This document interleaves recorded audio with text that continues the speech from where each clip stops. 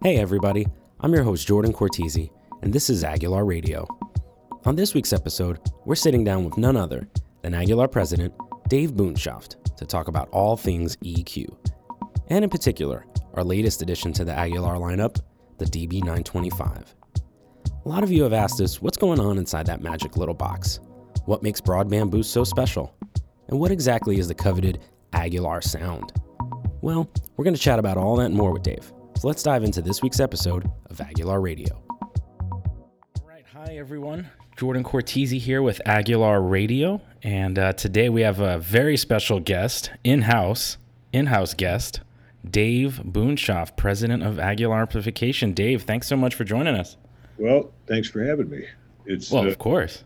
That's true. You don't have much of a choice, but I'm here, and I don't know. It's good to be on Aguilar Radio, and let's talk about whatever you want to talk about. Really. Well, we're going to talk about a couple different things, but today our episode, we're focusing here on EQ, the world of EQ, and how EQ translates into our world here at Aguilar. And, Dave, of course, some people know this, but for those that don't, you have such an extensive background in the studio world, and recording, and that I know has inspired a lot of what has come from Aguilar. And so give us a little bit of background for those that don't know first about what you've done. And then if you can, talk to us about how that inspired the kind of gear that you wanted to build once Aguilar came into the picture. Okay. Well, it's been a long story with a lot of interesting twists and turns, and I was fortunate enough to learn a little bit along the way in every twist and in every turn. So, of course, I came up playing in rock bands and wanted to be a famous bass player, and came to New York because I wanted to see if I was good enough to be a studio musician and play with the big boys.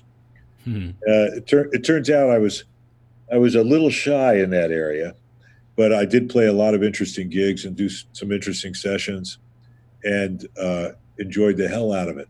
In the early '80s, I started doing a lot of studio work, and became kind of acquainted with the signal path that I was using as a bass player. Where before that, everything was about my bass guitar. I knew we plugged it into something. What were you? Well, curious, man. What bass did you have? What were you playing a lot during those days? Every couple of years I would gravitate towards something else. I had one bass at a time because that's what you had to roll with. Nobody that I knew had a collection of basses. So a jazz bass or a P bass. When I came to New York, I did buy a Ken Smith bass. It was very fancy. Wow. And, it was a beautiful bass, but it was tough to use in the studio because the engineers would see it and say, "Where's your Fender?" Gotcha. So, and by the way, for those that don't know, Dave, you are not a New Yorker. Tell them where you're from. Well, I grew up in Southern Ohio. Southern Ohio. So, it's an area of the country they call Kentuckiana, which of course doesn't have the word Ohio in it, but it's that Southern Ohio, Eastern Indiana, and Northern Kentucky area. So you came to New York, and now you're starting to, work in these studios. Right. What's happening to what you're listening? Like, are you getting inspired by gear? Were you even thinking about, was Aguilar even a thought at this point? Not at all. If somebody had said, you'll manufacture bass gear, I would have said, you're crazy. What are you even talking about? I want to do studio dates, and why would I make something? Why would I design anything? But what happened was I was in one particular studio, and at that time, producers would rent gear. So you'd go in and you'd rent the room, and then there'd be a menu of outboard equipment you could get for the room. And in this particular studio, there was somebody there. We decided to buy a Neve console, and we were going to part it out. And the idea was to rent the preamps in racks to producers. Interesting. And well, that's kind of what it was. We had these boards. There were a lot of rooms had, the boards were okay. There were MCI boards, Harrison boards, early SSL boards, but people wanted what was even at that time vintage analog outboard gear, preamps and compressors. Gotcha. So we went in on this console. Our partnership went south, but I ended up with all the Neve parts. And from there, I bought more gear from different studios that were going out of business. So I ended up with racks at Telefunken, mic pre's, Neve compressors, some good mics, some great Uri compressors, Pultex. And was there a unifying quality or sound to some of these pieces that you were pulling from? Like what did you love about what you were, chopping up essentially? Well, they were magic. They really were magic because they had harmonic content that was intrinsic to the design of the circuits. And a lot of this gear was like the Beatles. You kind of said, well, there's not one element of the design that made it super special, but it was all the things combined. And sometimes with the gear, it was what it didn't do that helped it sound specifically like what it was. So a relatively simple EQ like a Pultex sounded amazing. We had a Fairchild 670 compressor that was had so many parts in there that were related to actually cutting records. And a lot of the stuff was in the circuit path. You didn't know what it did, but the harmonic content that came out the other end was unbelievable. So from that experience of working with that gear, I really started to think of what in my signal chain was making me sound the way I sounded when I recorded. Interesting. And that is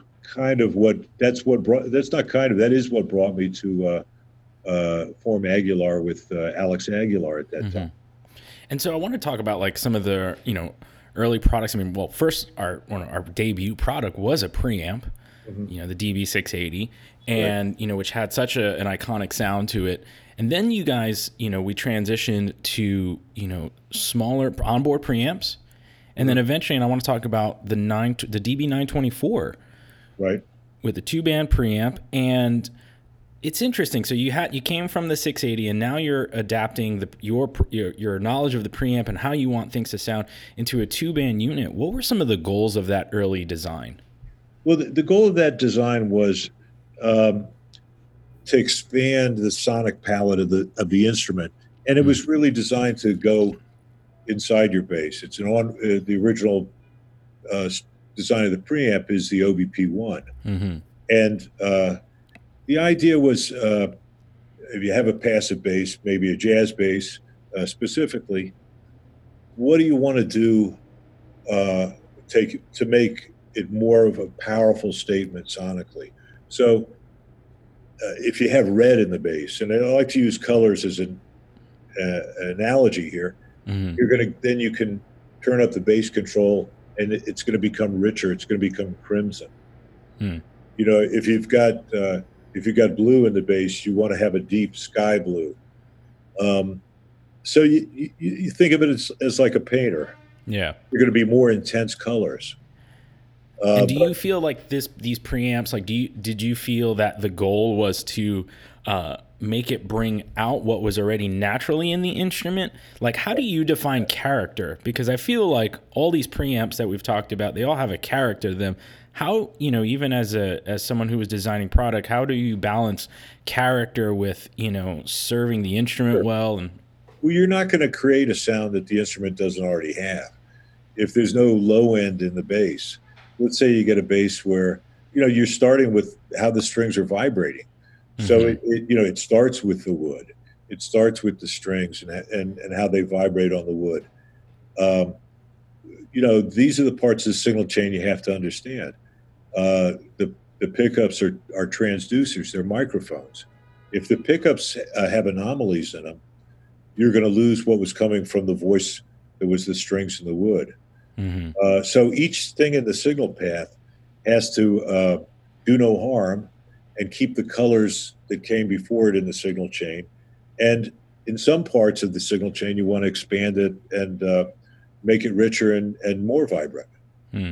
And I mean, I guess this also connects to something that I think made both the 924 and, we're going to talk about the DB925, the latest addition to our lineup, and a much smaller edition. Put that in air quotes. Micro, mini, we'll figure out what to call it. But, 2-band, and I should be specific here, broadband boost. Right. Now, there's something really special about that. Tell us a little bit more about what makes broadband boost such a not only unique but a musical way of approaching EQ. Well, I think that when you're anytime you're boosting frequencies, you don't want to unbalance the instrument because what do you mean by unbalance? Well, unbalance the instrument is let's say you had a boost. You had a center frequency at 200 hertz or a corner frequency, and it's a very narrow bandwidth, and you say, okay, we'll turn that up because we feel like the mid range will cut through. So you might make that choice in a design, and in an idiosyncratic way, that could work great on a song where that's just perfect. But 90% of the time, you won't be able to use it because the D string is going to become louder than the E string. Interesting. So, what happens when there's an EQ design like that? Then you end up going back and trying to fix it with maybe the EQ on the amp, or it gets confusing and hard to arrive at a sound you really like. But if you have an EQ that boosts broadband and it has the right slope to the EQ curve, you're going to enable whatever is there in that frequency range to be louder in a very natural, harmonically complete way, musical way, and that's what you want. You don't want to add a color that's not musical. And I realize that saying something's musical is subjective, but when frequencies are missing and it doesn't sound rich and complex, that's my definition of not musical. Yeah, I feel like, it's funny because I feel like while it is part technical, there's part of this where it is a musical conversation, when you plug in and you start to touch some of these knobs that, it becomes inspiring. You feel it changes how you play. Sure, but it should change. It shouldn't impose on how you play. Yeah, that's a great point, yeah. Inspire you and facilitate you and feel like you've got a complete system to work with. You should never have to fight your electronics anywhere in a signal chain. If you've spent the money on a good bass or not spent the money, but you have a bass you love, spending the money is not necessarily the point. If you have a bass that has a voice, you want your signal chain to make it feel like you can play what you hear in your heart, in your head. Yeah. And it's going to travel the signal path and come out of the speakers and be heard. So we touched on the 924, the DB924 a little bit, and let's transition over to the DB925. One more than 10. One more. We brought it to 11. That's right. That's our tradition.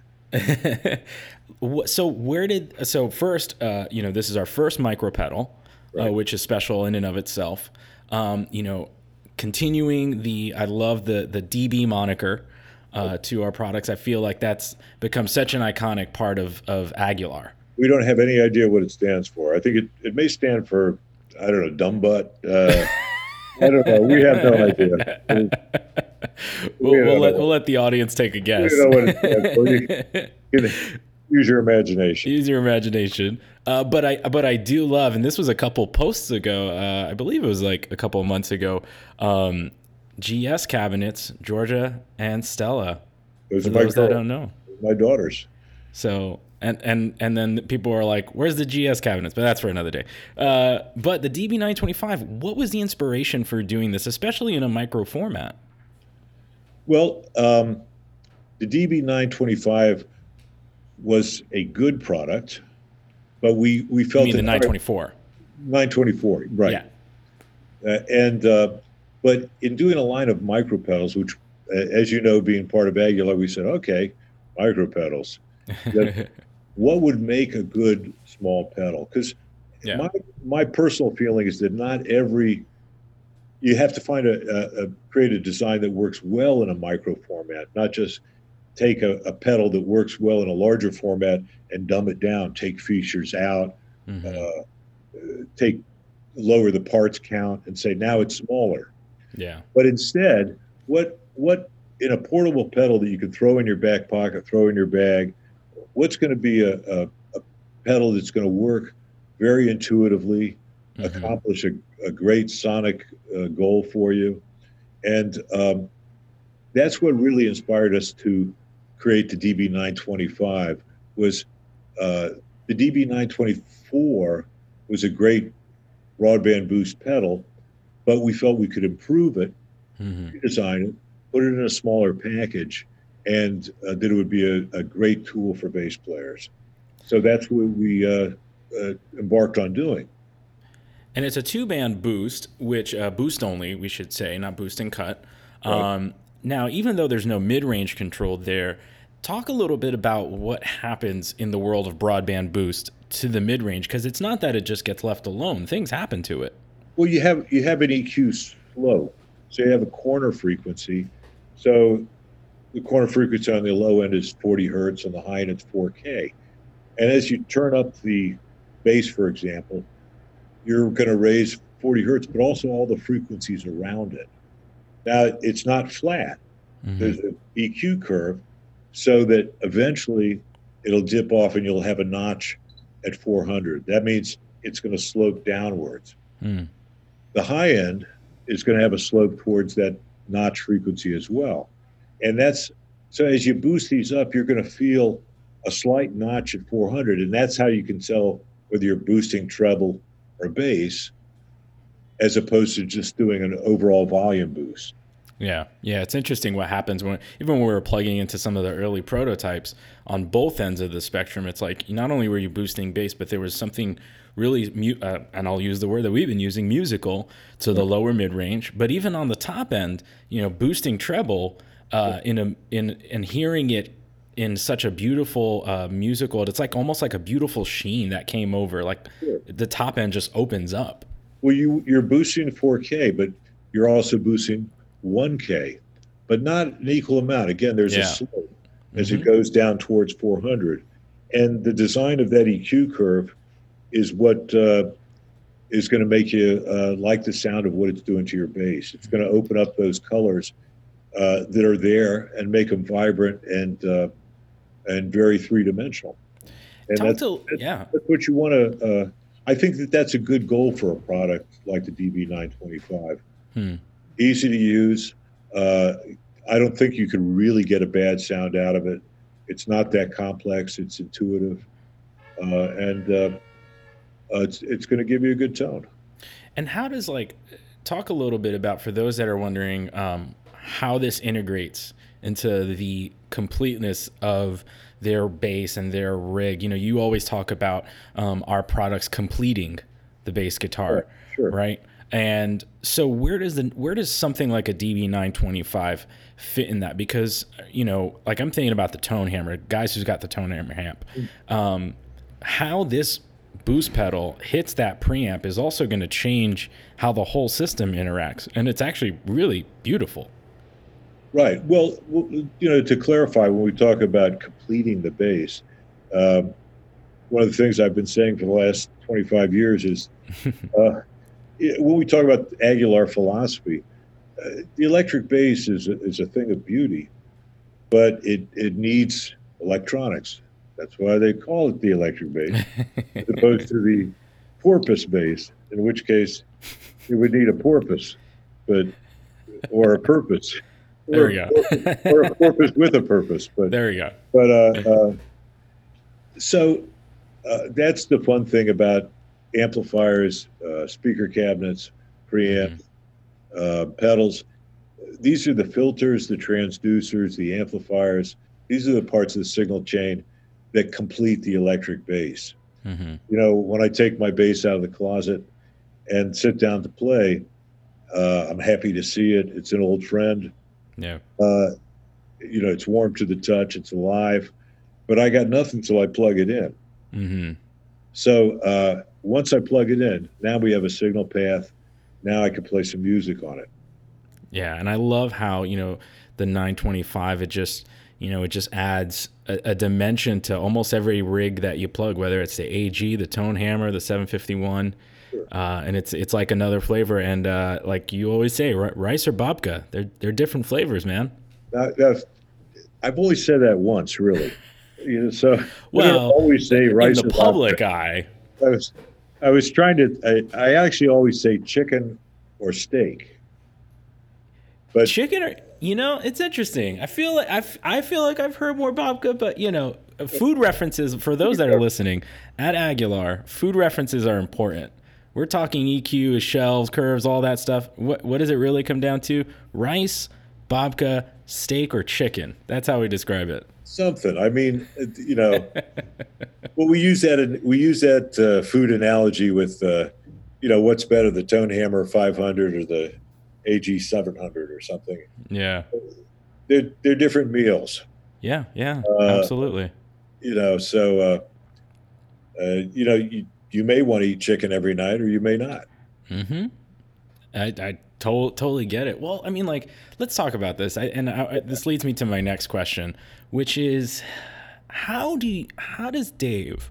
Yes. How do you define the Aguilar sound? What does that mean to Dave? Well, what it means to me is that we have an approach to sound, or approach to designing the gear that we design that helps you create the sound and complete your signal path.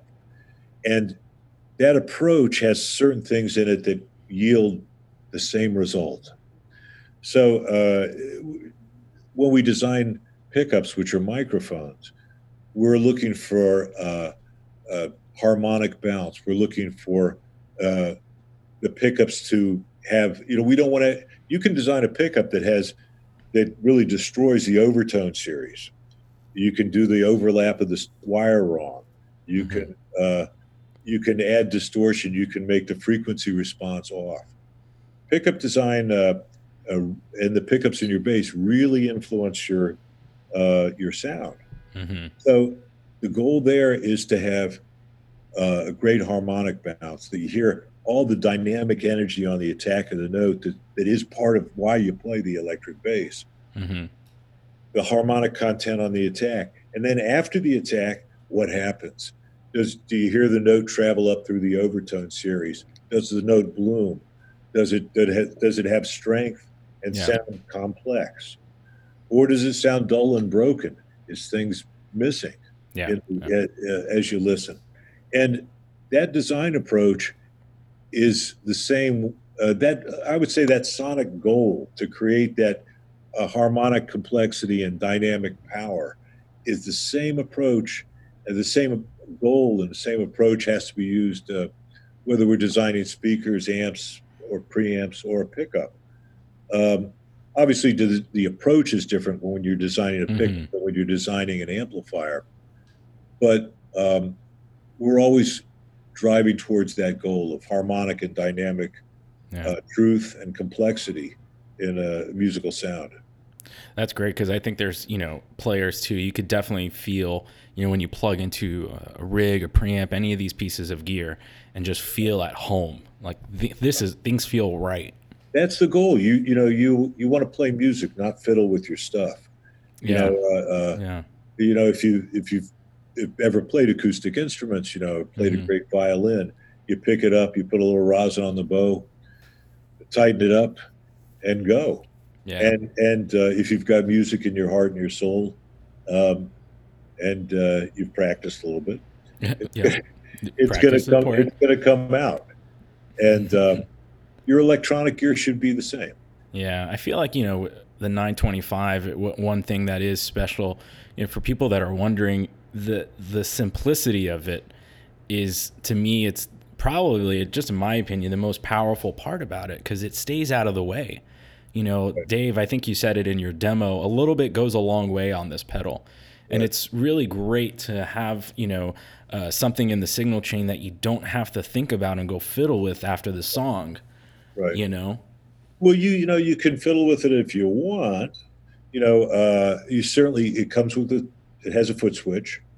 The earlier DB924 did not have a foot switch. Yeah, that's right. So you could say, you know, I'm going to do a bunch of songs where I'm playing dotted quarter note grooves, and they're all ballads, and I want a nice thick sound. And you could set that up with the EQ on your amp. Yeah. And then do a little treble boost when you're going to do a bass that has a sharper attack. Maybe you're going to play with a pick or slap. Yeah. And that can be your second voice there. So you can change it in that way. It's certainly, you know, sound evolves. If you ever play a gig, by the third song, everybody's twice as loud as they were when they started.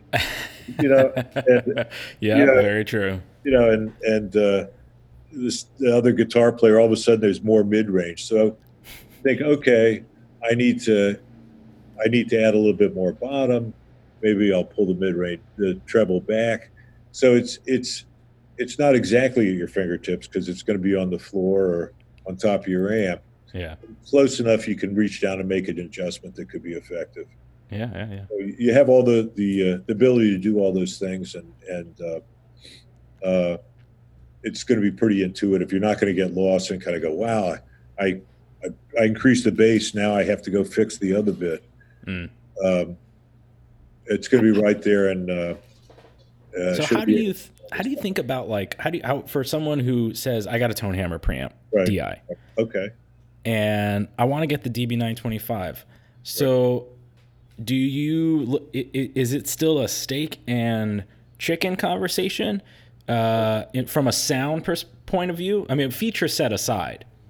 Well, you can't say feature set aside because they're two different tools.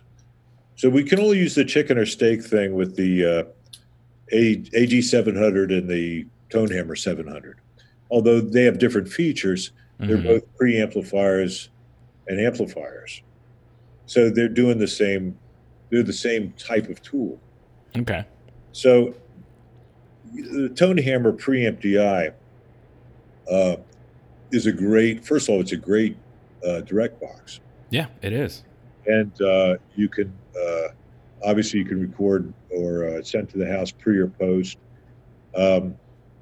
You have you have a semi-parametric mid-range, a sweepable mid. You have a distortion circuit that's built in with extra gain. So it's a different tool. Now you can use it as a second voice, like you could use a 925 because it is foot switchable. But it's made for. I would say it's a great DI with a terrific amount of control for your EQ. Whereas the DB925 is you're going to do it on the run and use it to increase the palette of your instrument. Gotcha. Intensify the palette. It's a palette intensifier.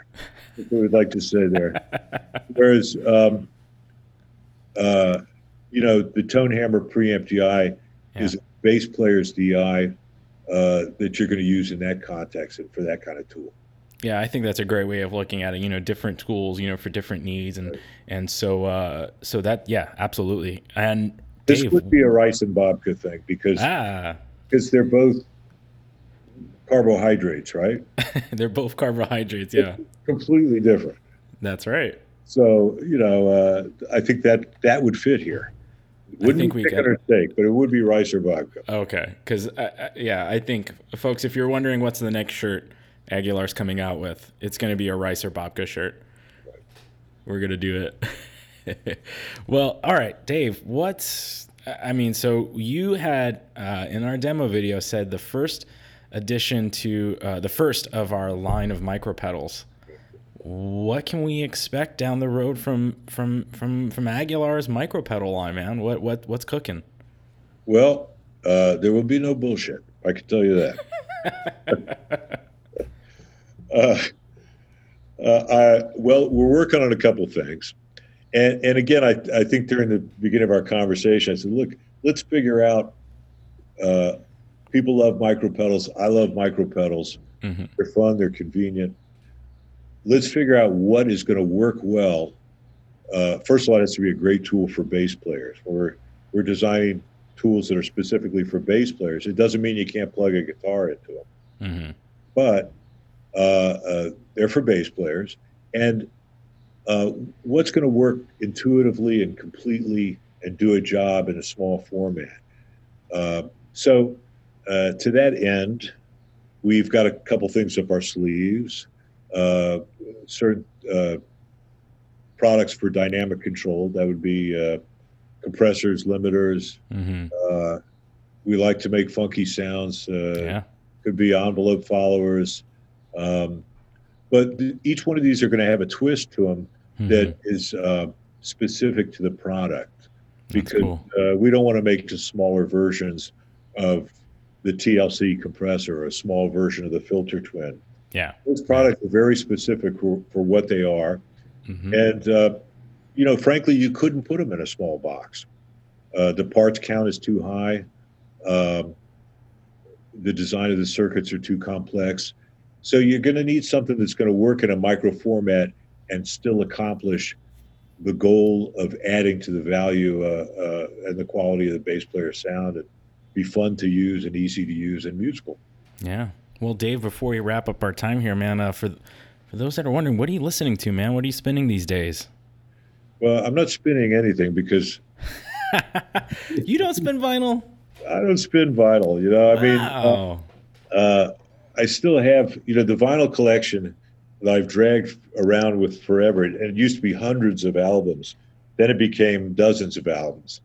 Now it might be 100 albums. But you know what? We're going to remodel our apartment, and I want to put in a good stereo system. Yeah. So maybe the turntable will make a return at that point. But what I am listening to on the Spotify and everything is the Fiona Apple album. Fiona Apple, yeah, man, her latest album. Past the Bolt Cutters. She's such a genius. The poetry, the grooves, the sounds. I think it's a terrific album. So I've been spinning that, and and I listen to a lot of jazz. I've been on a kick of just Art Blakey and the Jazz Messengers. Yeah. And other stuff. Horace Silver, kind of larger ensemble stuff. Oliver Nelson. Yeah. So I'll listen to that at night. That's kind of, at night I like to hear grooves, saxophones, trumpets. Last night was had Freddie Hubbard, Donald Byrd, and Clifford Brown in rotation. That's awesome. So, but that Fiona Apple, you got to hear it. Yeah, man, and it's so good to see her back after all these years and come out with something so special. Some heavy players too on those albums. She's always had great musicians. And I don't know who's playing on it, because since we don't have album covers, but I need to look it up. Good cat. Yeah. Well, they're certainly doing it good. I know that. Yeah, 100%. Well, Dave, thanks so much, man, for joining us on Aguilar Radio. This has been a great conversation, and thanks for telling us the history, what inspires you, and of course what's coming down the road for Aguilar, man. It means a lot to us, and we're gonna definitely have you again on the program, so we can't wait. I can force my way into this program anytime. This is true. But it's great to have Aguilar Radio on the airwaves. Yeah, man. Reaching across the country and across around the world. And thanks a bunch, George. Thanks for hosting. My pleasure, man. Everyone, thanks so much for joining us on Aguilar Radio. Stay tuned. Visit us on AguilarAmp.com to learn more about the DB925 and all the other products you heard about today. And also follow us on Instagram at AguilarAmp for the latest from the team. And we can't wait to chat with you all next time. Have a good one.